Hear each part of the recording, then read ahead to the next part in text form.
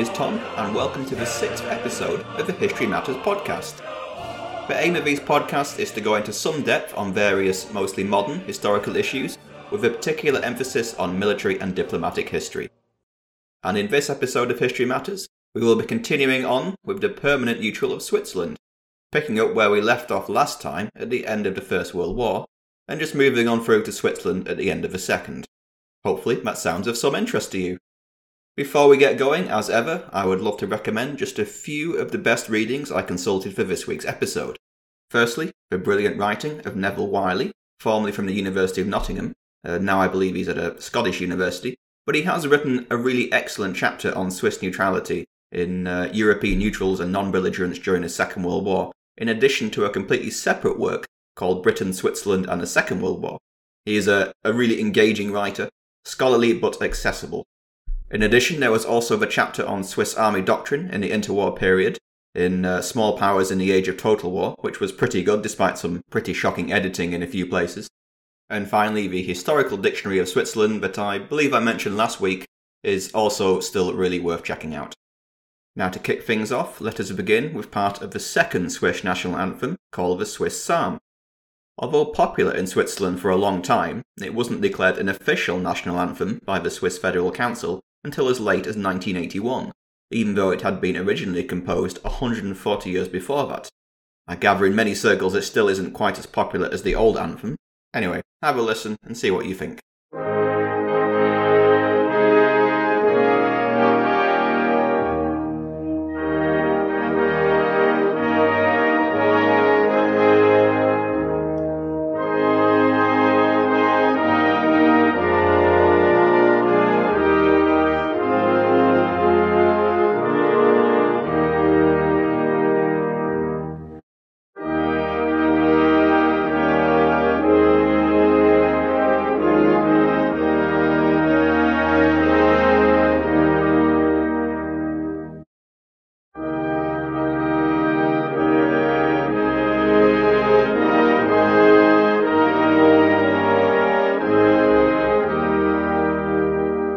Okay, so let's start with the interwar period, which was in general fairly quiet for Switzerland as regards its neutrality, as it simply continued on as before the First World War.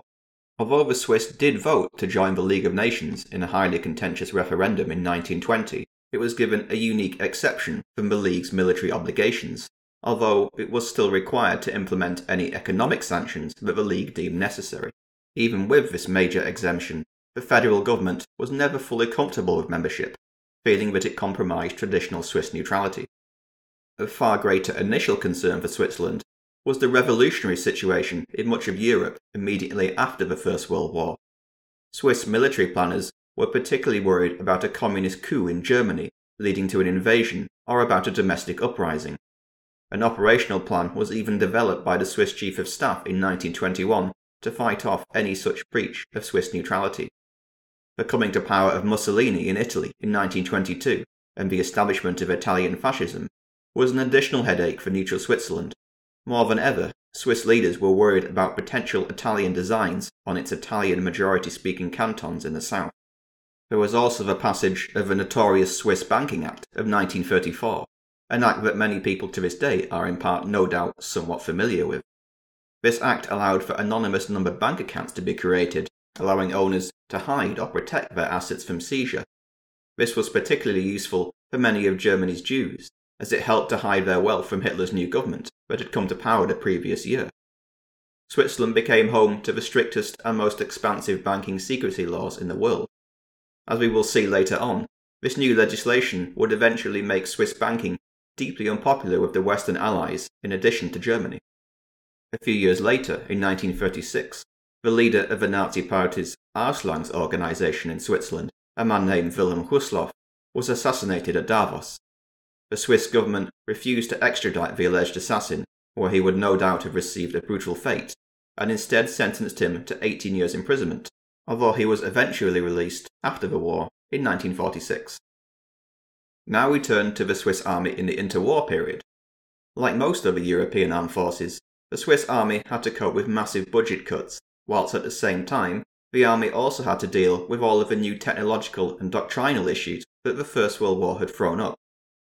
the first post-war Chief of General Staff, stated that, never before in history has a war led to such profound novelties as the world war that lies behind us. Can a small state such as ours now procure the materials necessary for waging a war on its own? Faced with such an intimidating new armaments landscape that Switzerland was ill-equipped to compete in, many in the Swiss military leadership doubled down on Switzerland's traditional militia infantry army and rejected such new concepts as mechanization and reliance on artillery firepower. They remain wedded to old-school infantry-led offensive action as the key to potential military success. You may remember General Ulrich Wille, the Commander-in-Chief of the Swiss Armed Forces during the First World War, who was to state that, "I am convinced that the single most decisive factor is manliness, pushed to the highest possible potency by discipline, from the highest leader down to the last drummer. Tactical behaviour is not determined by the power of a gun, but solely by the necessities of the moment." For General Wille, it was still the development of the classic breech-loading rifle that was the epoch-shaping military development of the last century, not tanks, aircraft, or indirect fire artillery. For Wille, new technological improvements would not bring any further major changes to combat methods. The creation of a smaller, more professional, and better equipped force would also have risked destroying the traditional values of the Swiss militia, which many Swiss military leaders valued as a school for traditional and anti-revolutionary values. Social control, order and stability were values that the Swiss militia was best placed to inculcate, and so major reform was never on the table for a politically conservative Swiss establishment. In 1927, the son of the famous Ulrich Wille, a Colonel Wille, was instructed to write a new doctrine and instructional manual for the Swiss army. Predictably, this manual, known as Theeldienst 27, was highly conservative, and dismissed the new threat of armour as being of little use in Swiss terrain, and stressed the primacy of manoeuvre warfare and the central importance of the meeting engagement. Above all, static or trench warfare was to be avoided at all costs, and the Swiss army was to take the fight to the enemy at every available opportunity.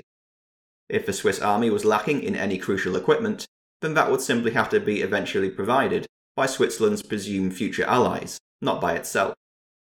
And so Switzerland clung on to its scantily financed mass army, although improvements were made with regard to machine guns, mortars, and anti-tank guns in the 1930s, but would still remain woefully lacking in regards to medium and heavy artillery. Now, let us begin the topic of Switzerland in the Second World War with a quote from Winston Churchill, written in 1944. He said that, "Of all the neutrals, Switzerland has the greatest right to distinction. She has been the sole international force linking the hideously sundered nations and ourselves. What does it matter whether she has been able to give us the commercial advantages we desire, or has given too many to the Germans to keep herself alive? She has been a democratic state, standing for freedom in self-defiance among her mountains, and in fought, despite of race, largely on our side." Churchill was almost certainly being far too flattering to the Swiss, as he knew precious little about what Switzerland got up to in the war, and thus had a strong tendency to underplay the darker side of Swiss behaviour. Certainly his endorsement of Switzerland cannot be accepted at face value. In more recent years, Switzerland has been widely condemned for its part in the war, with accusations of abetting genocide by refusing to offer sanctuary to Hitler's victims, as well as offering industrial and logistical support to the Third Reich. These issues have severely tarnished the prestige of Swiss neutrality. Yet, at the start of the war, none of these issues were inevitable. The earlier period of the conflict, from September of 1939 until roughly June 1940, saw Switzerland in a situation very similar to that of the First World War, balanced precariously between two seemingly evenly matched sets of belligerent forces. During the Phoney War, Switzerland was easily able to swat away German protests about German irritation over the appearance of unneutral articles in the Swiss press, and its armed forces even engaged in military planning with the French General Staff over Swiss force deployment in the event of a major German invasion. One major change compared to the last war was the shift in popular sentiment towards the Allies. Whereas the First World War had seen support for the belligerents divided along traditional ethno-linguistic lines, this was much more muted during the Second World War, as the Swiss population was deeply suspicious of totalitarian Germany and supportive of the more democratic Western nations. It was only the stunning success of the German May 1940 offensive that completely altered the strategic landscape for Switzerland and forced it to re-evaluate how to maintain its neutrality in the middle of a German-dominated European order. The balance of power upon which Swiss neutrality had rested since 1815 was finally gone. The sudden emergence of German hegemony produced a moment of maximum danger for Switzerland. Switzerland had not yet improved its Alpine redoubt defences with modern weaponry, and the relatively poor state of its army meant that it was completely exposed to a German and Italian invasion. Swiss political leaders were deeply worried that Berlin would now issue demands that were incompatible with Swiss neutrality, such as the transiting of troops or insisting on the severance of diplomatic relations with London. On June 25th, the Swiss Foreign Minister and Federal President, Marcel Pilet, broadcast a highly defeatist speech suggesting inevitable alignment with Germany by instituting whole-scale domestic political reform. Going even further, in September, Pilet even met with leaders of the small Swiss fascist movement. These months saw a dangerous sense of fatalism for many Swiss political leaders, with the belief that alignment with Germany was now inevitable both with and without an actual invasion. Fortunately, at the time, Germany was attempting to woo Vichy France into the Axis camp and gained access to the French fleet, and so riding roughshod over the rights of Europe's longest-standing neutral was not in its diplomatic interest. Nonetheless, Germany was still able to pressure Switzerland into introducing a blackout to hinder British bombers, as well as forcing it to repatriate 45,000 French troops who had sought sanctuary in Switzerland to avoid capture during the fighting in June. And so, the immediate crisis of summer and autumn of 1940 was gradually weathered. The momentum behind domestic political reform slowly dissipated over the autumn. On the 10th of September, after affirming the need for a total revision of the federal constitution, the Council agreed to withhold further discussion so long as the economic and political dangers facing Switzerland remained. Swiss neutrality was to remain, for the time being at least. Notably, although the Swiss had expelled French soldiers from its territory, it did not do the same to the Polish legation or the many Polish soldiers who had entered Switzerland with the French. Germany was never to confront Switzerland with demands that were outright incompatible with its neutrality, such as the introduction of racial laws, the suspension of the constitution, or joining the Tripartite Pact. Throughout the war, Germany would certainly remain irritated by the activities of the Swiss press, as well as overflights by Allied air forces, which will be discussed later, but it limited its displeasure to merely lodging 169 official complaints through diplomatic channels. In response to this, Swiss authorities did tighten press censorship, as well as lifting a 6-year-old ban on the sale of the Völkischer Beobachter, the official newspaper of the German Nazi Party. Given the absence of decisive German or Italian political demands during the war, the greatest strain on Swiss neutrality would prove to be economic. Economic autarky was not an option for the Swiss, lacking indigenous sources of raw materials and fuel, coupled with the export orientation of most of Switzerland's leading companies. Just as during the First World War, Switzerland still possessed an impressive financial sector and a highly sophisticated industrial base, whose output, though small in global terms, was of considerable value to the war economies on both sides. At the start of the war, both Britain and France placed huge orders for all sorts of industrial goods relating to armaments, and sought to link the production of Swiss industry to their own needs, with the signing of a war trade agreement in April of 1940. At that point in time, the Western Allies dominated the order books of so many Swiss companies that in May of 1940, Germany complained that Switzerland was now a huge armaments plant, working almost exclusively for England and France. For Britain in particular, sectors of Swiss industry produced high-quality manufactured goods that it had no ready replacement for, particularly precision machine tools, fuses, jewel bearings, chronographs, and of course, high-quality watches and stopwatches for use in the army. Perhaps the greatest item of demand by belligerents on both sides would prove to be the Oerlikon 20mm anti-aircraft guns, weapons which the British Admiralty considered absolutely vital, and the First Lord of the Admiralty, then Churchill, even appealed directly to the commander of the Swiss army to try and speed along delivery. This situation would, of course, change dramatically after the fall of France, and by the end of 1940, Swiss exports to Germany had trebled and accounted for nearly a third of all Swiss trade. only 1% of the major order for the Ehrlichen anti-aircraft guns would now be delivered to the Royal Navy, and, humiliatingly, the remainder eventually ended up mounted on the ships of the German Kriegsmarine. Virtually none of the other huge orders placed by Britain and France would end up being fulfilled. Although isolated from the Allies after 1940, Switzerland was still able to maintain some crucial trade links through the Rhine River and an overland connection to Italian ports. Yet despite these tenuous links, Britain's trade with Switzerland was to slump to no more than 2% of total Swiss exports after mid-1940. Ultimately, Switzerland's remaining trade with the outside world was dependent on German and Italian good graces, but occasionally Germany would allow Swiss exports that did have military applications. For instance, special dyes and paints, produced by Switzerland's renowned chemical companies in Basel, continued to be a major export to Britain despite a clear preference for khaki-coloured paint, which was used on aircraft, tanks, and military installations. This was despite the strange fact that many of the chemicals and materials used in Swiss paint manufacture were actually supplied by Germany. It was not until May of 1941, with the German introduction of a much tighter customs cordon around Switzerland, that much of this Swiss trade in militarily useful war goods was stopped, although by that point Britain had been able to obtain £330,000 worth of goods, especially machine tools and instruments. Officials in Berlin had been so concerned at this continued trickle of Swiss trade to Britain, they even considered assassinating the British ambassador to Switzerland, who was helping to orchestrate so much of this procurement. Despite German pressure, Swiss officials often turned a blind eye to British commercial skullduggery.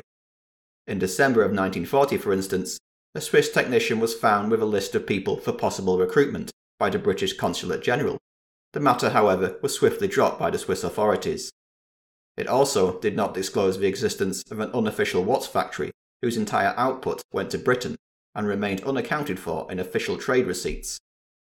The tighter German export restrictions were only partially effective, however, and in 1942 Britain was still able to extract an additional £442,000 worth of materials and another £279,000 in 1943. By this point, however, especially with the US entry into the war, the demand for Swiss precision manufactures was less than it had been, as the Allies had largely been able to develop their own domestic industrial capabilities. Nonetheless, certain Swiss exports remained highly prized right up to the end of the war, including calipers, naval chronometers, fine screws and drills, various specifications of stopwatches, and instrument jewels. By the end of hostilities in 1945, Britain's diplomatic smuggling operation had obtained £1.5 million worth of illicit goods. Although this Swiss trade with the Allies, especially Britain, continued throughout the war, the collapse of France in 1940 meant that Swiss exports were always now going to be dominated by German strategic interest. To give some scale to the disparity of these exports, total Allied exports up to the end of 1944 were around 29 million Swiss francs, which pale in comparison to the 600 million Swiss francs obtained by Germany during that same period. Recognising this new economic situation, Switzerland also signed two generous credit agreements with Berlin in August of 1940 and July of 1944, greatly accelerating German placement of orders and allowing Germany by early 1944 to accumulate a debt of over 1,000 million Swiss francs. To put this colossal sum in perspective, this represented no less than 3/4 of Germany's total debt to continental neutral countries at the time. The Swiss government hoped that the Western Allies would understand their economic situation, and that they had little choice but to bend to German wishes in this regard. One senior Swiss official wrote of the German-Swiss trade agreement of July 1941, "I don't hold it against the English that they are unhappy with it. We are not filled with enthusiasm for it either, but it is not Switzerland's fault that France collapsed." Switzerland remained highly vulnerable to outside economic pressure, as only with the import of large quantities of coal, iron, steel, petroleum products, and other raw materials could it prevent Swiss industries and agriculture from grinding to a halt. The resulting economic dislocation would cause the kind of potentially revolutionary social unrest that was unacceptable to the generally conservative Swiss political elites. The Swiss government desperately tried to keep open outside import links by chartering 15 Greek ships, But Greece's entry into the war in October of 1940 meant that Switzerland had to turn instead to a motley collection of Yugoslav, Spanish, Panamanian and Portuguese vessels.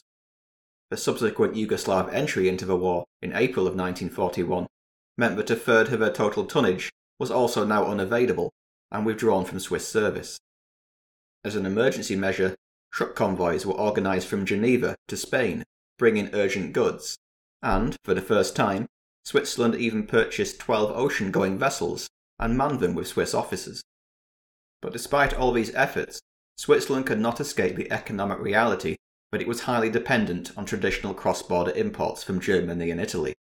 The result was the Swiss-German Trade and Credit Agreement signed in July of 1941, which pledged Switzerland's dairy and agricultural products to Germany, permitted Swiss industries to officially work on German contracts, and extended a further line of credit to Berlin, worth 450 million Swiss francs by the end of 1941, and rising to 850 million in 1942. In return, Switzerland would get the resources it needed to continue production and stave off social unrest. The agreement enabled Berlin to draw on Switzerland's productive capacity without making any corresponding increase in her own exports or foreign currency payments. It is estimated that Swiss manufacturers accounted for around 4% of Germany's total wartime production, although this was significantly higher in certain specific sectors. Most crucially, Swiss companies in Germany accounted for between 1/6 and 1/7 of all aluminium produced by Germany, and Swiss-made shell fuses accounted for over 11% of Germany's total requirements by early 1943. This agreement came shortly after similarly one-sided agreements concluded with Germany's satellite states, Bulgaria, Denmark, Croatia and Slovakia, and seemed to confirm Switzerland's new position as an almost client state in the new European order. In the wake of the signing of a trade and credit agreement, Britain felt it had no choice but to immediately suspend all imports of industrial raw materials to Switzerland, having no wish to see its exported materials turned into German armaments. From early 1942, the only materials now permitted through this Allied blockade were food and fodder to prevent Switzerland from starving. Textile imports had also still been permitted until December of 1941, until evidence came to light of woolen goods being supplied to German forces experiencing its first bitter winter inside Russia. The Swiss believed they had little choice but to sacrifice economic neutrality in the hope of maintaining broader political neutrality during the war, even if that entailed supping with a devil in Berlin.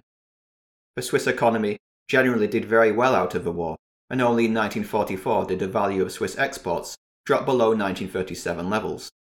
The German invasion of the Soviet Union in mid-1941 massively expanded Germany's demand for Swiss manufactures and locked key Swiss industrial sectors into Germany's economic production requirements.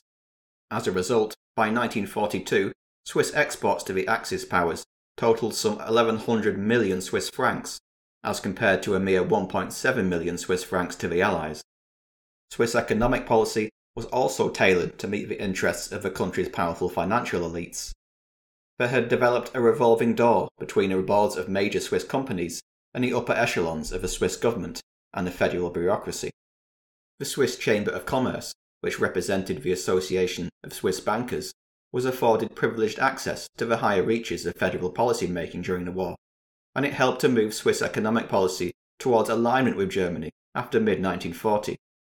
Some Swiss companies even went so far as to provide written guarantees the racial purity of their board members to their German clients, and other Swiss companies that moved over the border into Germany took advantage of the use of forced labour. The massive profits accumulated by firms operating in Germany were usually excluded from official Swiss profit figures, meaning Switzerland's economic contribution to the German war effort was actually significantly larger than official figures account for.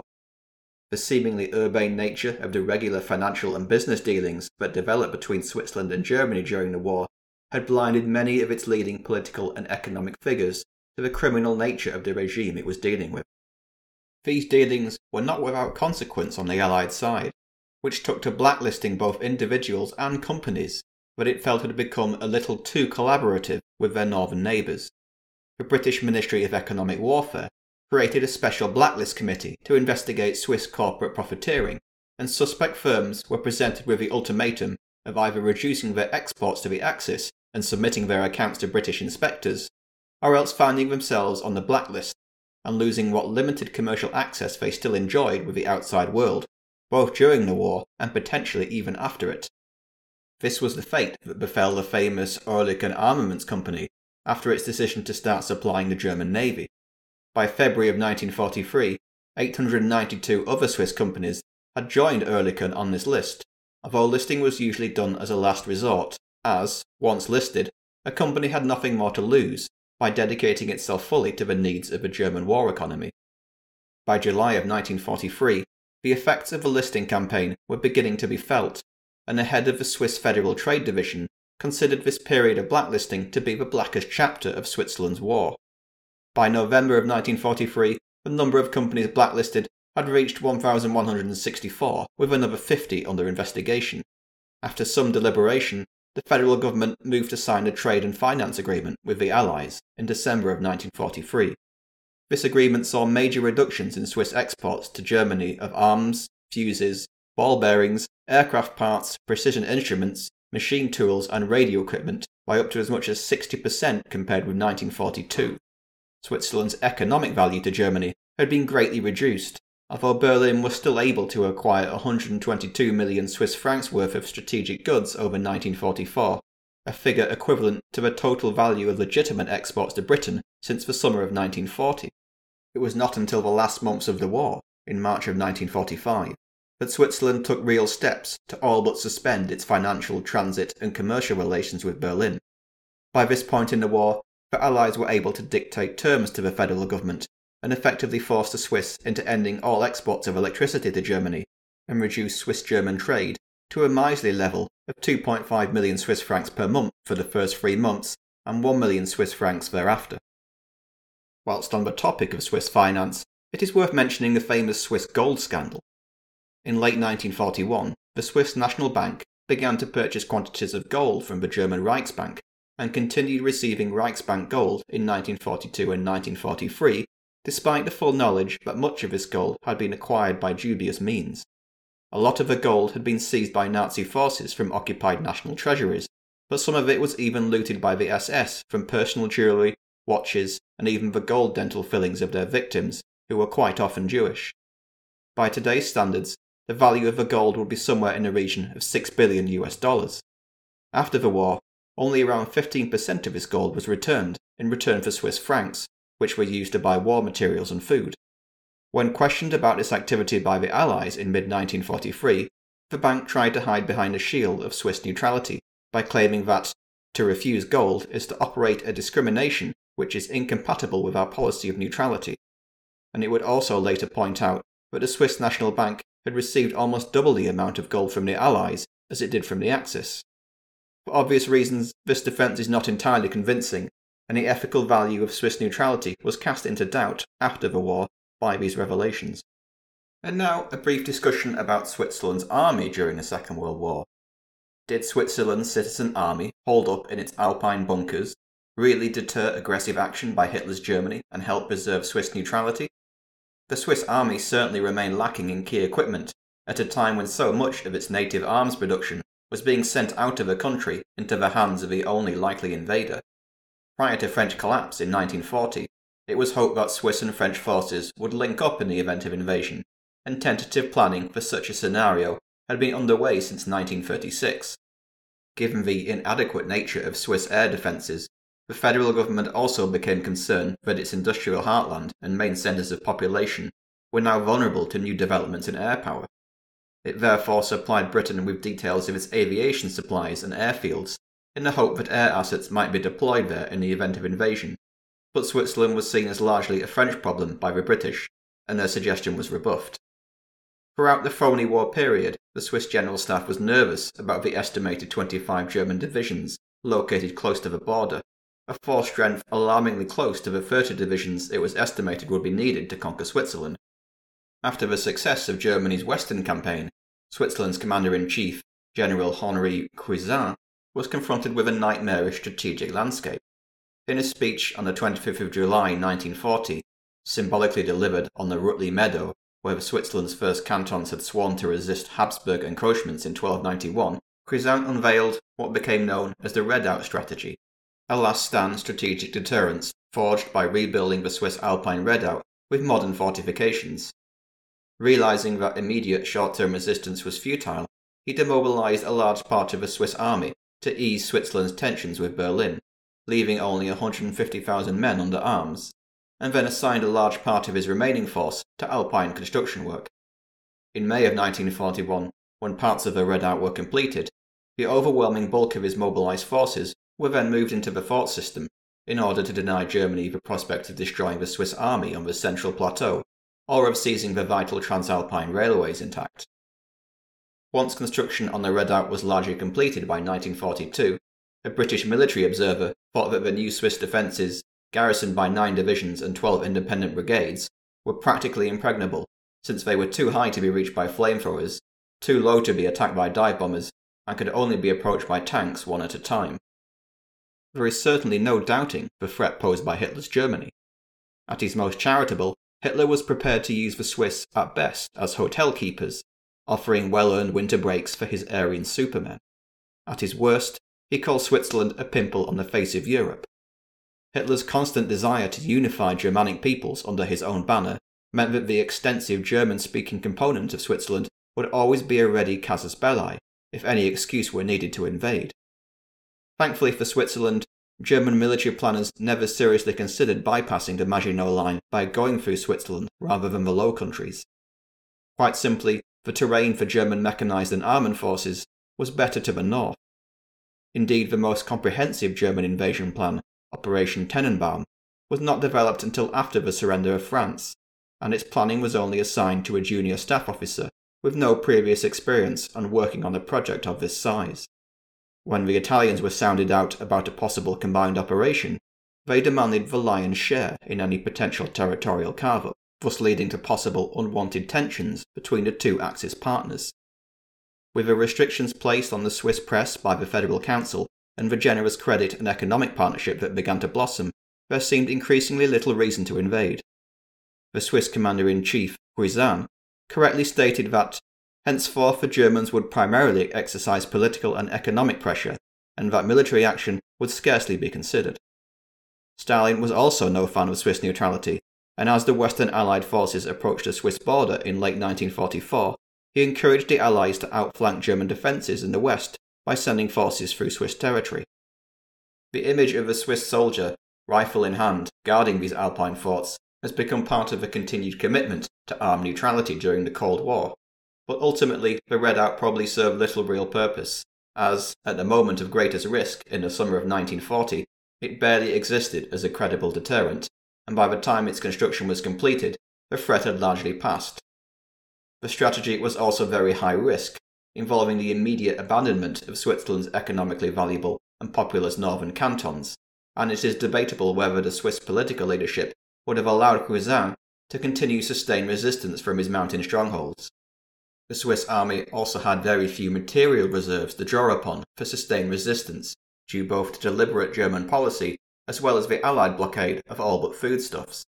Explosives were always in critically short supply, and it was not until 1942 that the strategically vital St. Gotthard railway tunnel was finally made ready for demolition. An army report in early 1943 concluded that the Swiss army lacked foodstuffs, especially oats for horses, to cover a general mobilization, and that 1 in 4 of its motor vehicles was out of service due to lack of rubber for tires.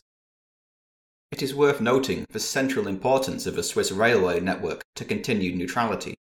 Switzerland's status as a strategic transport hub rested on Italy's chronic shortage of fuel and raw materials, especially coal, of which Italy demanded 12 million tons a year to continue fighting. From the moment Italy entered the war, it meant the Swiss rail tunnels at St. Gotthard and Lotsburg-Simplon were vital for Italy's economic survival.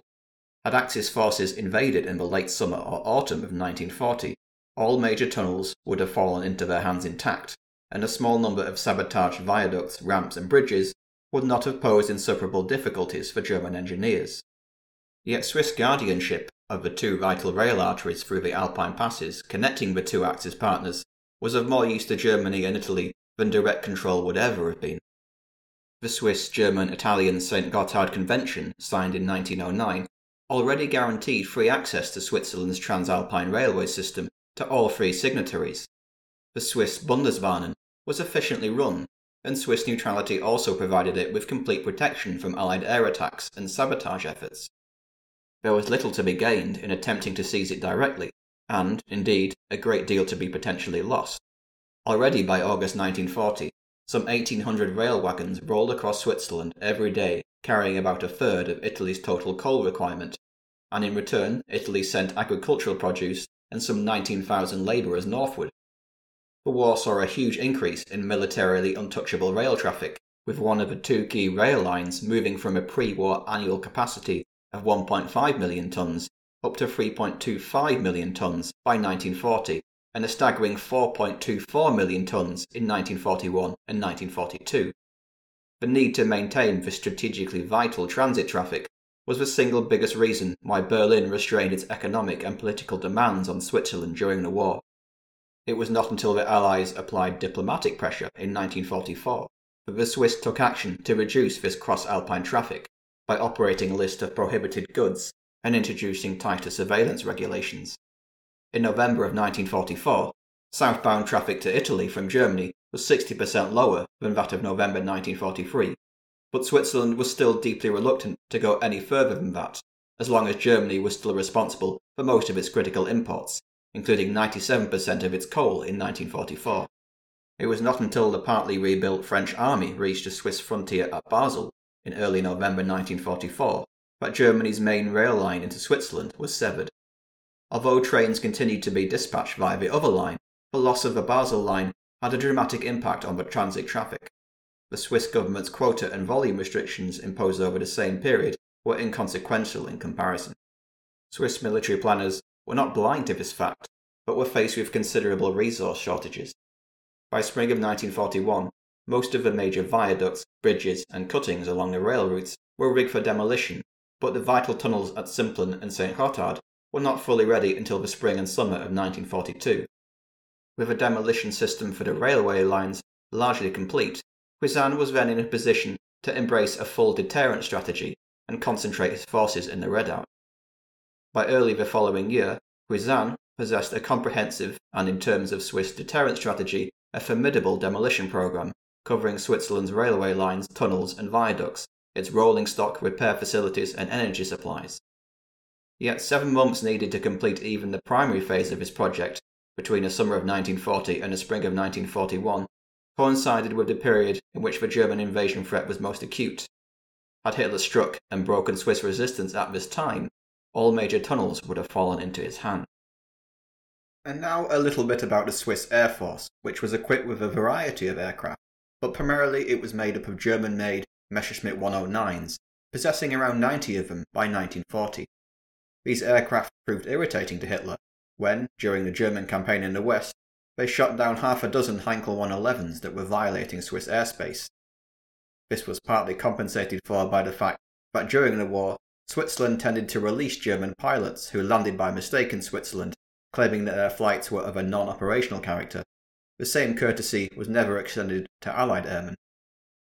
Although the Swiss Air Force itself was of relatively little consequence during the war, it does open up the issue of the use of neutral airspace by belligerent forces during times of war. I think I will probably do a separate podcast on this issue, as it is really interesting in its own right, but, in brief, Swiss airspace was often used as a navigational aid and as a means to avoid the German air defence network by Anglo-American strategic bombers. And as in the last war, Switzerland sought to provide humanitarian and diplomatic services to the belligerents to increase its perceived value as a useful neutral.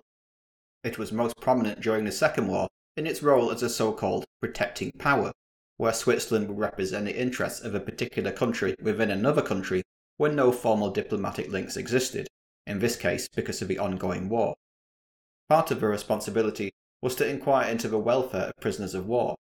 By May of 1945, Switzerland had represented the interests of some 43 different countries, providing them with a means of transmitting confidential communications to their adversaries, guaranteeing the security of their diplomatic premises abroad, and ensuring that their citizens in enemy hands were not mistreated. Swiss protecting power work was seen as so vital by many on the Allied side but it partially eclipsed the bitterness that had been created by the maintenance of such close-knit economic ties with Nazi Germany. As the war drew to a close, the fate of the Allied prisoners of war in Germany grew to be a major concern, and the Swiss government devoted enormous time and resources to its protecting power activities, which partly explained Churchill's earlier glowing remarks in December of 1944, where he proclaimed Switzerland to be the only decent neutral in the world. However, there was also a much darker side to some of the Swiss humanitarian activities. In 1942, for instance, at the initiative of a Germanophile Swiss minister in Berlin, 4 medical missions were dispatched to tend German wounded on the Eastern Front, which deliberately ignored Soviet wounded. This initiative was funded by contributions drawn from companies deeply involved in Switzerland's export trade with Germany. Immigration was also an area that cast a long shadow over the supposed impartiality of Swiss neutrality. It adopted an insular attitude towards the refugee problem created by war, and was more concerned with the threat posed to Switzerland's social and political security.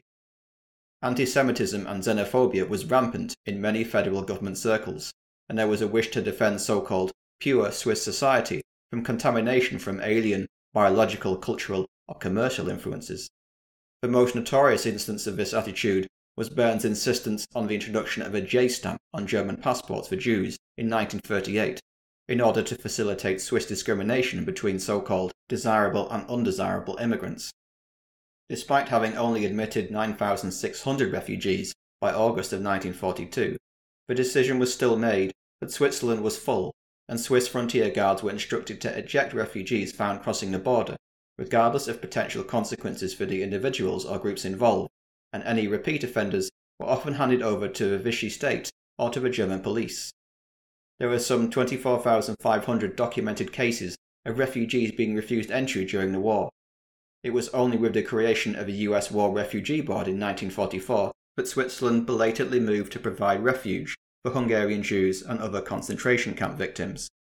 The Federal Council also used its influence in the International Committee of the Red Cross to prevent the organisation from making a public statement on the Holocaust.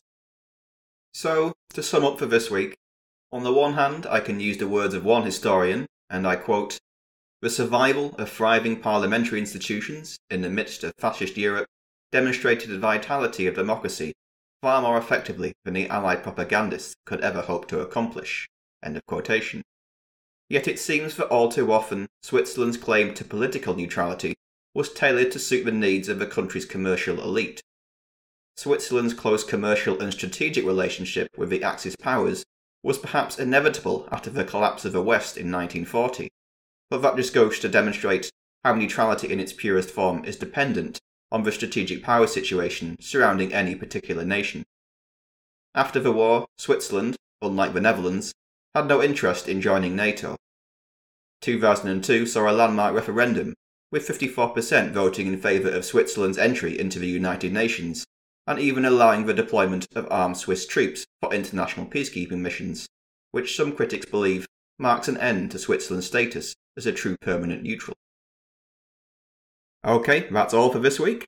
If you have any questions about this episode, or just want to get in touch, then my email is historytonpod@gmail.com. I'm also more than happy to provide any further reading suggestions for the issue covered in this podcast.